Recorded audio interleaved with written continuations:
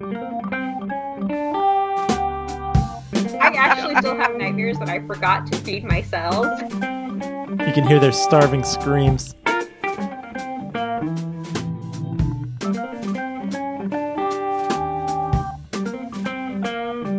Welcome to Hello PhD, a podcast for scientists and the people who love them.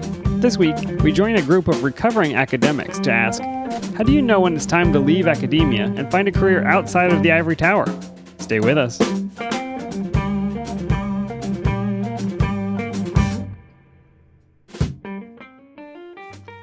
And we're back. This is Hello PhD, episode 78.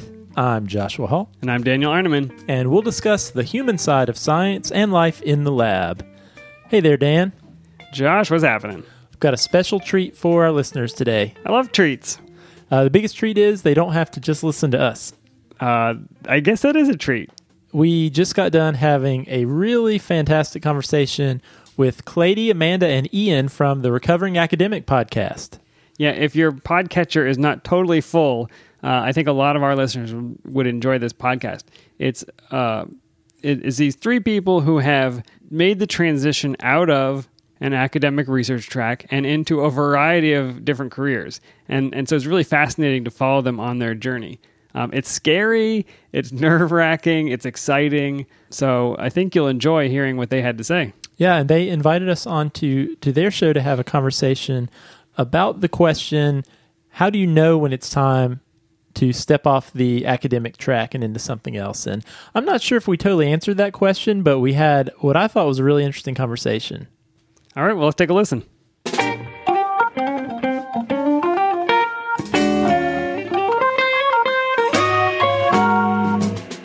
Hi, everybody. Welcome back to the Recovering Academic Podcast. I'm here with Ian and Amanda, as always. Hello. Today, we are receiving the visit of Joshua Hall and Dan from the Hello PhD podcast. Welcome, guys. Hello. Hi. In case you don't know, the Hello PhD is other amazing podcast about academia and science and how to survive graduate school that you should totally check it out. Guys, why don't you talk a little bit about your podcast and how it fits together with ours? Sure. First, hi, Clady, Amanda, and Ian. Thanks for having us. Hello. Absolutely. Definitely. Yeah. This is a real treat for us. Yeah, I mean, for us too. Like, we're interviewing in our series too, and like, it's so cool talking to other people and doing a joint podcast. Amazing. Yeah, and we've listened to a few of your episodes too, and I think we are certainly kindred spirits. Yeah, the theme that I think runs through both our shows is the desire to talk about the stuff that nobody talks about when you are in your science training. And Exactly. And you guys are talking about such an important topic, which is what do you do if you leave the nest, I guess, if you want to call it that. And we're so interested in that too. And I think just by bringing it out in the open, putting it on a podcast, making it public, it's such a service to the people who are going down that path and feeling like they're the only one on earth who's ever done this.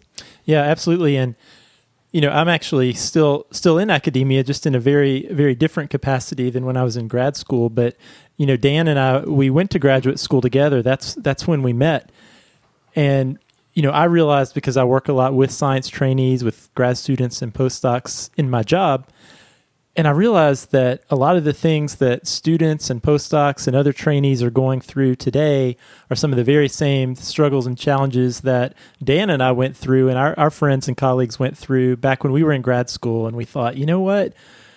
These conversations need to be had out loud so that people realize that they're not alone in their struggle. Because sometimes some of the biggest challenges in science are thinking, you're looking around thinking, man, this must just be me. Maybe there's something wrong with me.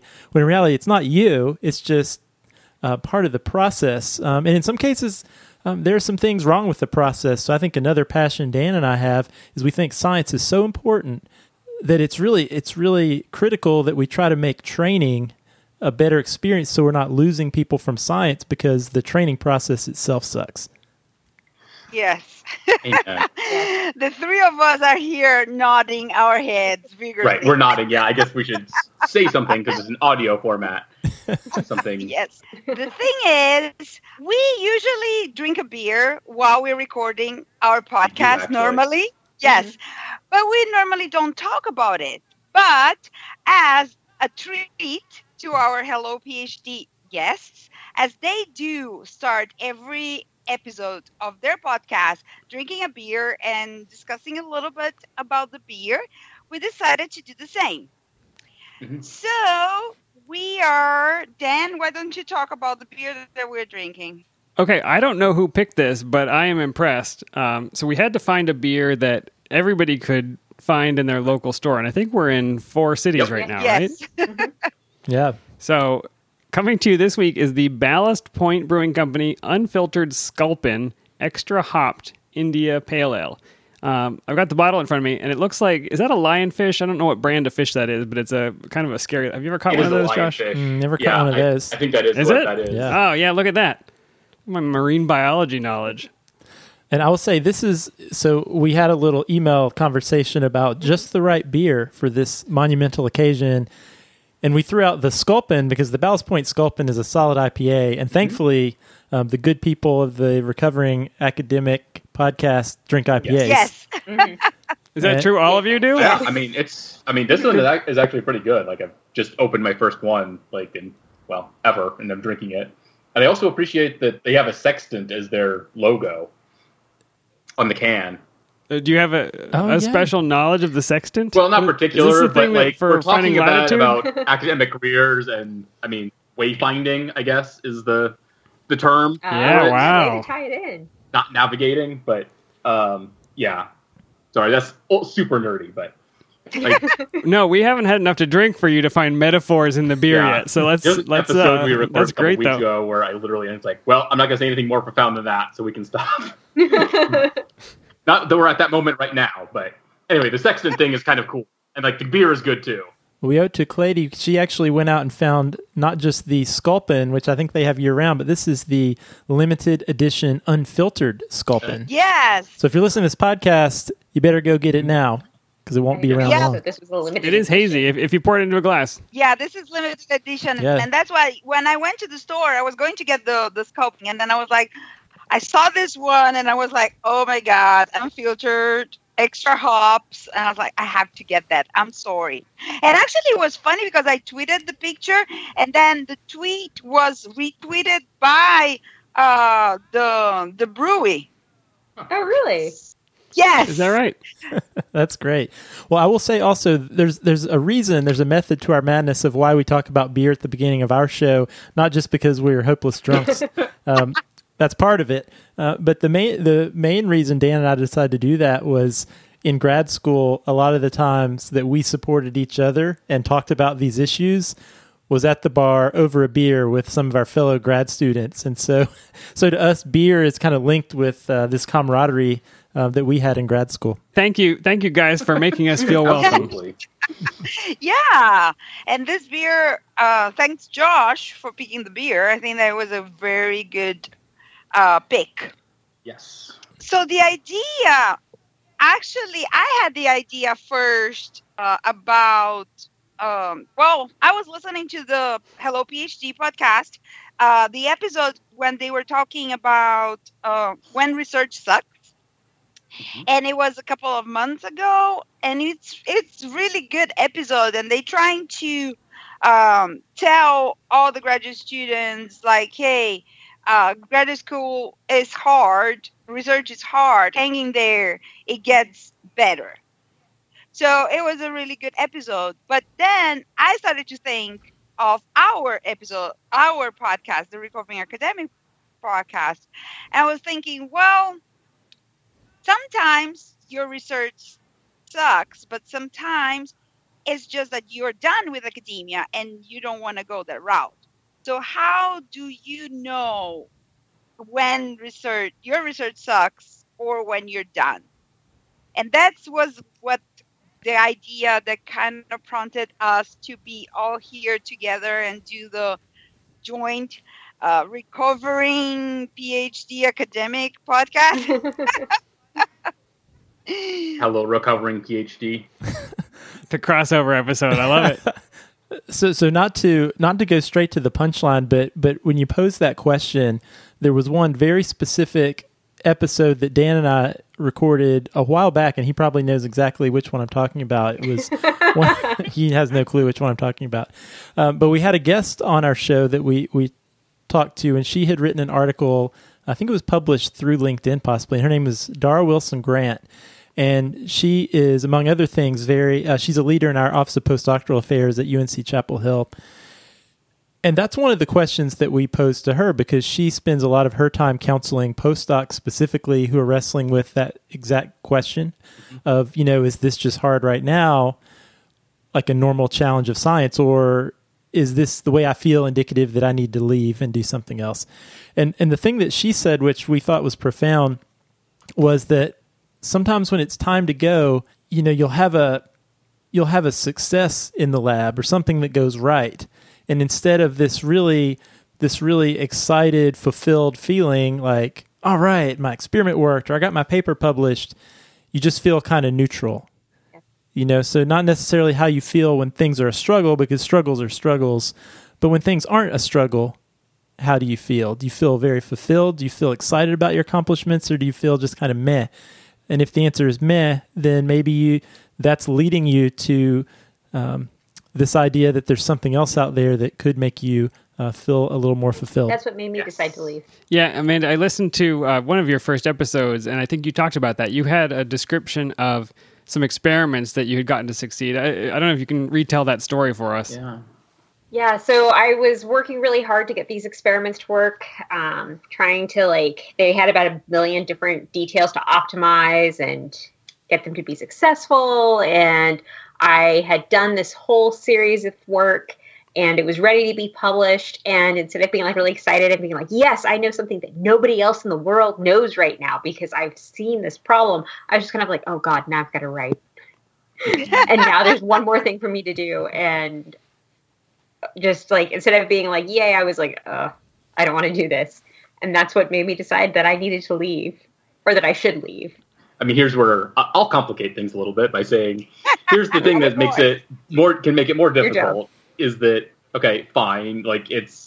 You're not excited about that research question, because even if things have gone well, and then is it because of, you have to write, and you don't like writing with your PI, and that the manuscript's going to sit on their desk for 7 months before it gets back to you to get published, maybe, and is it just that lab that you're in, and the people that your immediate colleagues you have to interact with every day that are making it so difficult that you don't care? And another context, if you were a postdoc in another lab or an academic someplace else, would it be a lot different? And I mean, I don't have a good answer to that, but I mean, it's if it's true that it's yeah, I just don't care about research anymore, and that's your feeling even when something's gone well, then fine. But I think can be hard to divide whether it's literally where you are very locally in that specific lab, or versus is it academia? I think it's a really good question. And it makes me think about when I was in graduate school, I was miserable the whole time, as Josh can attest to. And I think, looking back, I wish that I had been sensible enough to go get some mental health services and to have some resources available, because I think overall my mood was affected. I think in general, I was less excited.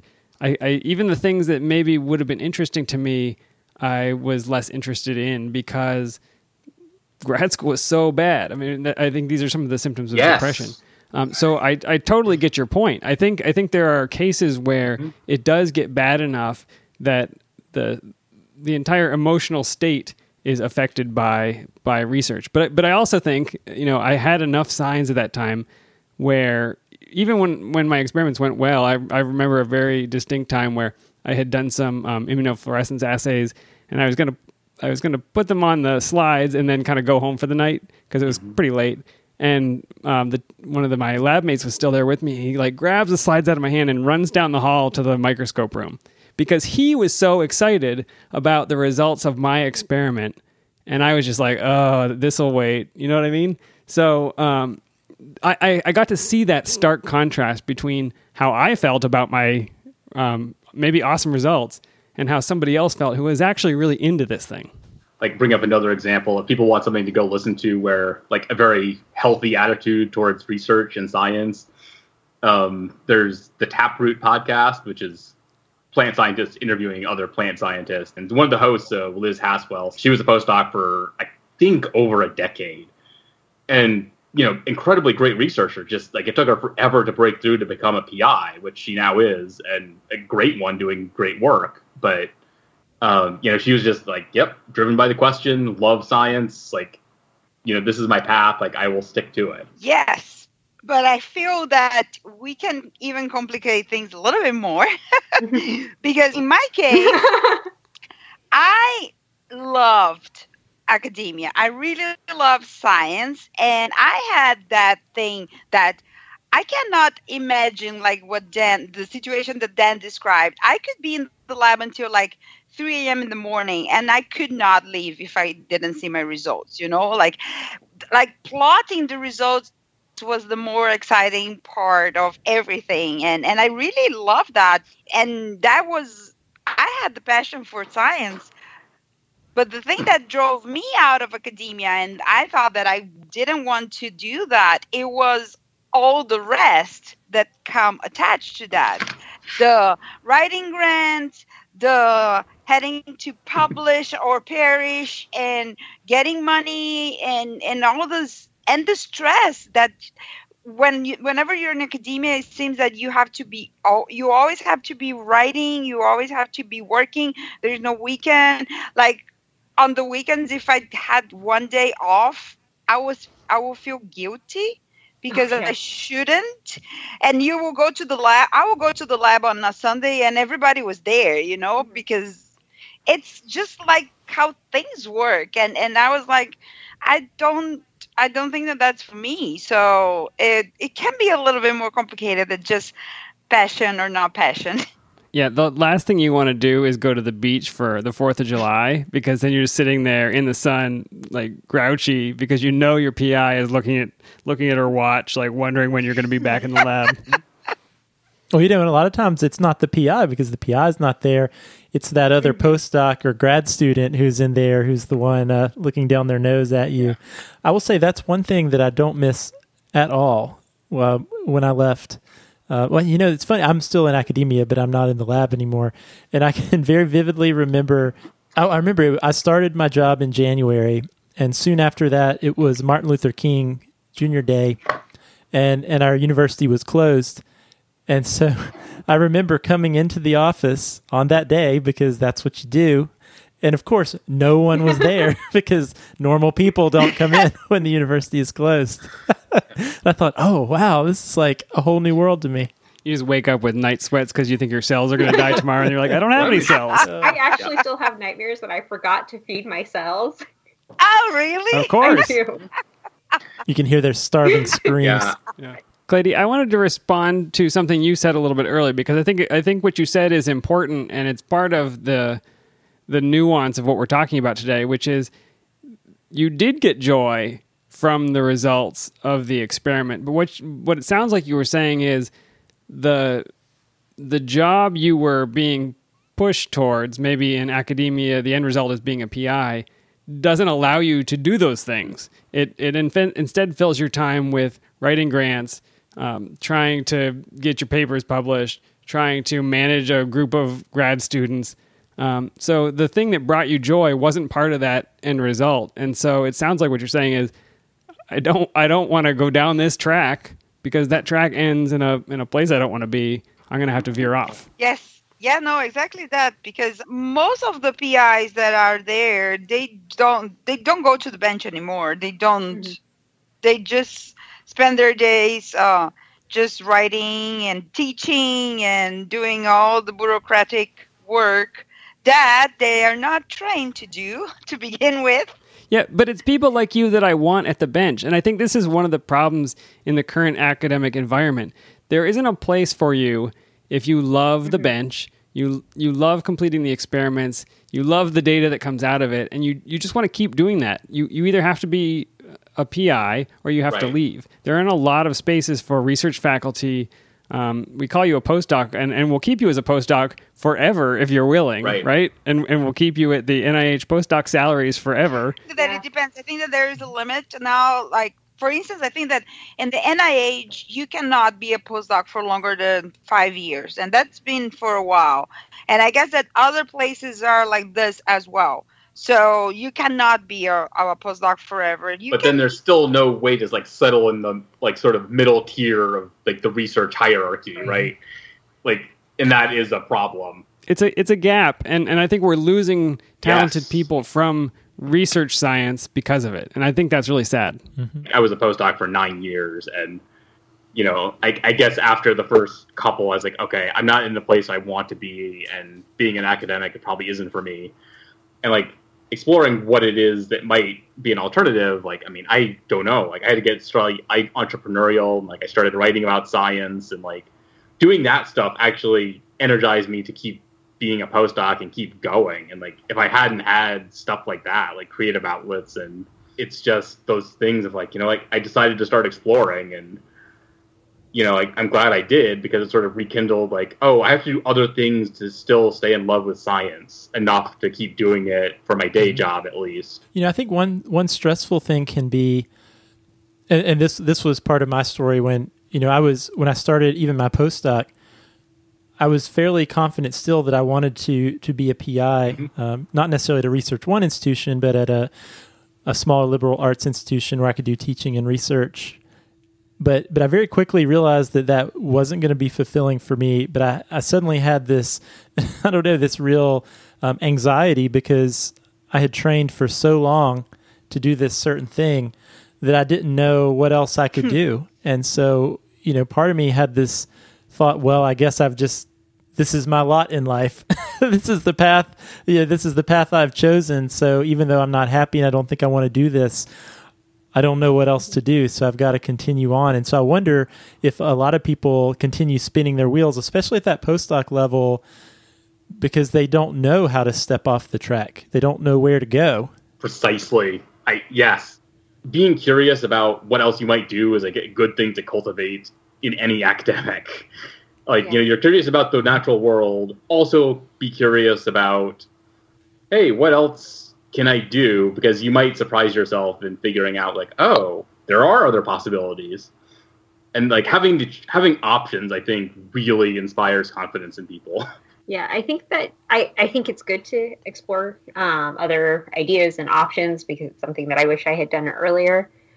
And maybe Josh and Dan can comment on this a little bit more, because you guys deal with this a lot more. But I know that my graduate school PI was really great, and my postdoc PI was really great. And if you're listening, you both are very awesome. But they also were very focused on the lab, and had this idea that if you were in grad school, the idea that you're going to go do a postdoc, and you're going to go out and become a PI. And if you're doing a postdoc, then your job is to get a PI, and that all this other stuff is kind of extraneous. So I was sort of discouraged from doing that. And I know that people in other labs, their PIs outright forbid them to go to any, like, if you were in the lab between like 9 a.m. and 9 p.m., this is where you are. If you're going to go to some, I don't know, postdoc workshop on something or another, that's a waste of your time. That's an hour of your time that I don't get back. And I'm not quite sure, like, giving people advice for that, or if you guys have any thoughts on that. Like, maybe it was just like maybe it's just a couple of PIs at my institution. No, I definitely have thoughts on that. And, you know, that's something that hopefully is starting to change, but not all PIs are in the same place with that. But I will say one thing that Dan and I talk about all the time on our show is making sure that grad students and postdocs realize that being a grad student, especially being a grad student, is a very temporary period of time. That's not a final destination. And postdoc also, it's a stepping stone to somewhere else, right? And what you all are talking about is absolutely true. Yes, doing your science is a really key part of your training and learning to be a scientist, but exploring that next step and building the skills you need to transition into something else is equally important, part of that training. And one thing I'll say to your point, so at UNC in our office, we offer lots of career and professional development activities, and we've certainly experienced some pushback from certain faculty, either directly to us or we've heard through trainees that, oh, well, I don't like my student doing this workshop or going to this career event. But so what we started doing is tough cookies. Well, so we're all former we're all science background people as well. So we collected a lot of data and we started taking attendance at all of our workshops, and we have a very clear idea of who are the students who are coming to these career and professional development activities. And you'll be glad to know that the data we now have shows that the students who participate more in these professional development and career development activities actually graduate more quickly than the students who don't come to anything. And so we've been very vocal about those results to our own faculty, and we're starting to share those results more broadly as a way to counter this myth that allowing your trainees time out of the lab to explore their careers is somehow inhibiting their productivity, because the data shows that the opposite is actually the case. Yeah, like I said, I can just speak to my experience with writing my science blog. But yeah, it absolutely is not a distraction to me because it allowed me to love science more. So. Yeah, and it's impossible for you to focus yourself 12 hours of your day every day. You need to have breaks. And sometimes this going to a talk and seeing something else, it's a nice break for you to kind of refresh, think about other things, and then come back and then focus on your research. Well, and a little free piece of advice for any graduate students listening. The best way to graduate is to have a job. Have a job lined up, and you go to your committee and say, look, I've finished A, B, and C on the things that we've talked about, and they're waiting for me to start, so could we wrap this up? If you say, I've done A, B, and C, but I guess I could do D, F, G, and H, and they're like, yeah, I guess you could, couldn't you? And then you'll have to do it, right? So having that deadline, having that place to go, it also convinces them that they've done their job. You are now employable. You've got your postdoc lined up. You've got a job in an industry. You've got a job in something else. And then they can look at you and say, well, we've done what we needed to do because you're ready for the next thing. Easier said than done. Yeah, and whenever you're in graduate school, normally you don't think ahead of time. So you kind of you're so focused on your little research, on your data, on your everything in your lab, that you kind of just think about your dissertation or your paper or the next step, the next day, the next experiment. And it's easy to forget the big picture and see what you're going to do next. And I think that now universities, I feel like they're starting to get more programs like the one that Josh was talking about, more alternative, I'm talking on quotes, alternative careers for academia, because to try to avoid that thing that, if you're in graduate school, if you're doing a postdoc, that's the path. That's the only path. That's the normal path, whatever you want to call it. That's the path you should be putting your energies into.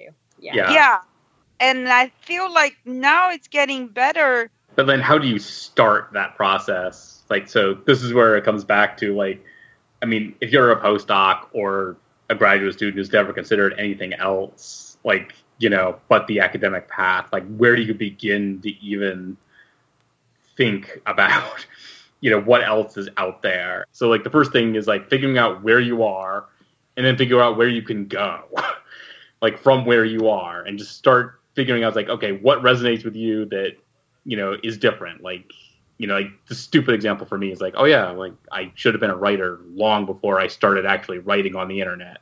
And it's just I ignored that voice for a very long time until I didn't. And then, interesting things have happened because I started doing it. I think, Ian, your example is a really excellent one. And you said it earlier in the podcast. You started doing something. And I think that's where we all get stuck. We say, well, I don't know what I want, therefore I'm just going to sit here until maybe somebody brings me an opportunity. And that does not, maybe it works once for somebody somewhere, but it's not going to work for most people. And so I think this idea that if I start doing something that I do like, even it seems like it has nothing to do with science or my career or anything, what it does is I think it unlocks that part of your brain that shuts down when you're feeling that depressed, trapped state. And it gives you some energy, it gives you some creativity. And even if the thing you choose has nothing to do with that joy you took, maybe you're writing, maybe you're programming, maybe you're playing an instrument, I don't care what it is. It unlocks other parts where you're able to see opportunities. You're going to meet people through that activity. You're going to network with them. And I think that's where it starts to open up. A lot of trainees have a limit in what they can imagine because they've not been exposed to anything beyond, okay, well, I can do industry or academia, I guess. But list the jobs that include pipetting. I can do any of those. That's right. What are your skills? Pipetting, PCR, biking to work. But free pizza finding. That's true. Good at that. But really, there's so many things that are out there for you with a PhD, but often you don't know what those things are, I think. And that's what I think you were getting at, Ian. So maybe if there is advice, it's trying to connect with people outside of just academic researchers in your field, but maybe it is getting on Twitter or going to a career event or just, and this is going to be hard for the introverts, but if you see somebody who's doing something that seems really cool, if you're envious, like, oh, I wish I had their job, well, you know what? Get in contact with them and see if they can sit down or Skype with you just to talk about what they do. And that can really be a motivating factor. You can start to then imagine yourself doing that thing and gives you something to make your map towards, I guess. Yeah, like that's how I started. As a very shy introvert. And like, by the way, Twitter's a godsend for introverted people. So just... Yeah, you will be amazing how people are willing to help. Most of the people, they're busy, they find out sometime if you ask them for, if you're far away, Skype or phone interview, normally people, they are willing to help you. And people, especially if you want to know more what they do, people love to talk about themselves. They love to talk about what they do and how they are and how they deal with things. So it's kind of like a win-win situation. Spoken like a person with a podcast, right? Right. Yeah, I know. That's actually what I was going to say, that I think that the five of us, it seems that we could talk the whole night and we can still keep going and going. You know, one experience that I've had was I can remember, especially towards the end of my PhD and certainly as a postdoc, it got to the point as a microbiologist, I needed to come into the lab every Sunday night and start my cultures. And there were very few things that I hated more than dragging myself into the lab on Sunday night to start my cultures. Yeah. And, I worked, well, I don't want to say I worked really hard in those days. I was feeling demotivated. But now I'm in a job that's very fulfilling to me. I feel like it's a good fit for me and what I'm passionate about and who I am as a person. And when I really stop to think about it, I work a lot harder now than I worked during my final months and year as a postdoc. I probably put in more hours of actual working time now than I did then. I will lots of times put in a few hours on Saturday, on Sunday. But the crazy thing is, doesn't feel like I'm doing nearly as much work as it felt like when I was a postdoc, and that was not a good fit for me. So I think maybe that's a litmus test is gauging what's the amount of work that I'm doing versus how much work does it feel like I'm doing. Because I think when you really find that thing that you're passionate about and that also is a good fit for you as a person, then suddenly you work hard not because you feel guilty or because you feel like you have to, but because, like Clady said earlier, because you really want to find the answer, or you really want to get the task done. So maybe that's something to strive for, is putting yourself in a position and with a career where you work not because of guilt, not because of obligation, but because you feel just driven to accomplish it. Yeah, and I'd like to throw in my 2 cents at the end here too. I don't think we've answered the question, how do you know when it's time to leave academia? But I hope that we've given some symptoms and signs for when it's time to make a change. And I think that's what we've gotten to. That's as far as we've come. We've said When the good things are not joyful, when it feels like you're dragging, when you're starting to notice symptoms of depression, maybe that means it's time to look for a different lab or different research, or to change context, do something, take on a side project, start to write, do something different. At that point, don't let it go further without making some kind of change. And if that leads you out of the lab and out of academia, there's a great podcast, Recovering Academics, to support you in that. And there are so many other people who are having great experiences after that fact. So I think that's how I would summarize it. Dan, it's so fun to talk to other people who really are wrestling with a lot of the same questions and thoughts that we talk about from week to week. That's what struck me immediately as we got on to a Skype call with them. They're going through the same things. It's so meaningful to me to see that we're really all experiencing some similar trials in our scientific training, and the way that we get through that is by talking about it. And that's exactly what they're doing. I loved it. Mm-hmm. Yeah, so this obviously was a little bit of a different episode this week. We wanted to cross-post this content because we thought it was really good with their audience and our audience. If you're not listening to the Recovering Academic podcast and you're thinking about stepping off of that academic track, or maybe you are off of that track, certainly give their podcast a listen if you haven't already. Dan, I think what we'll do is we'll just leave it there, and we will come back next time with our standard episode fare. I'll save the answer to the etymology puzzle till next time. That sounds like a good thing. So I did want to say, if you have a topic or question, we'd love to hear it. Email us at podcast@hellophd.com, or you can send us a tweet at hellophd, or leave us a message on the Facebook page. If you like this show, leave us a review on iTunes. We love the feedback, and it helps new listeners find the show. If you'd like to support us, you can become a patron. Simply go to our website, hellophd.com, and click on the Become a Patron button. Or you can visit patreon.com/hellophd. We'd appreciate the beer money. Thanks to all of our patrons. And Dan, thanks to you for coming over to talk again this week. All right, we'll see you next time, Josh. See you next time.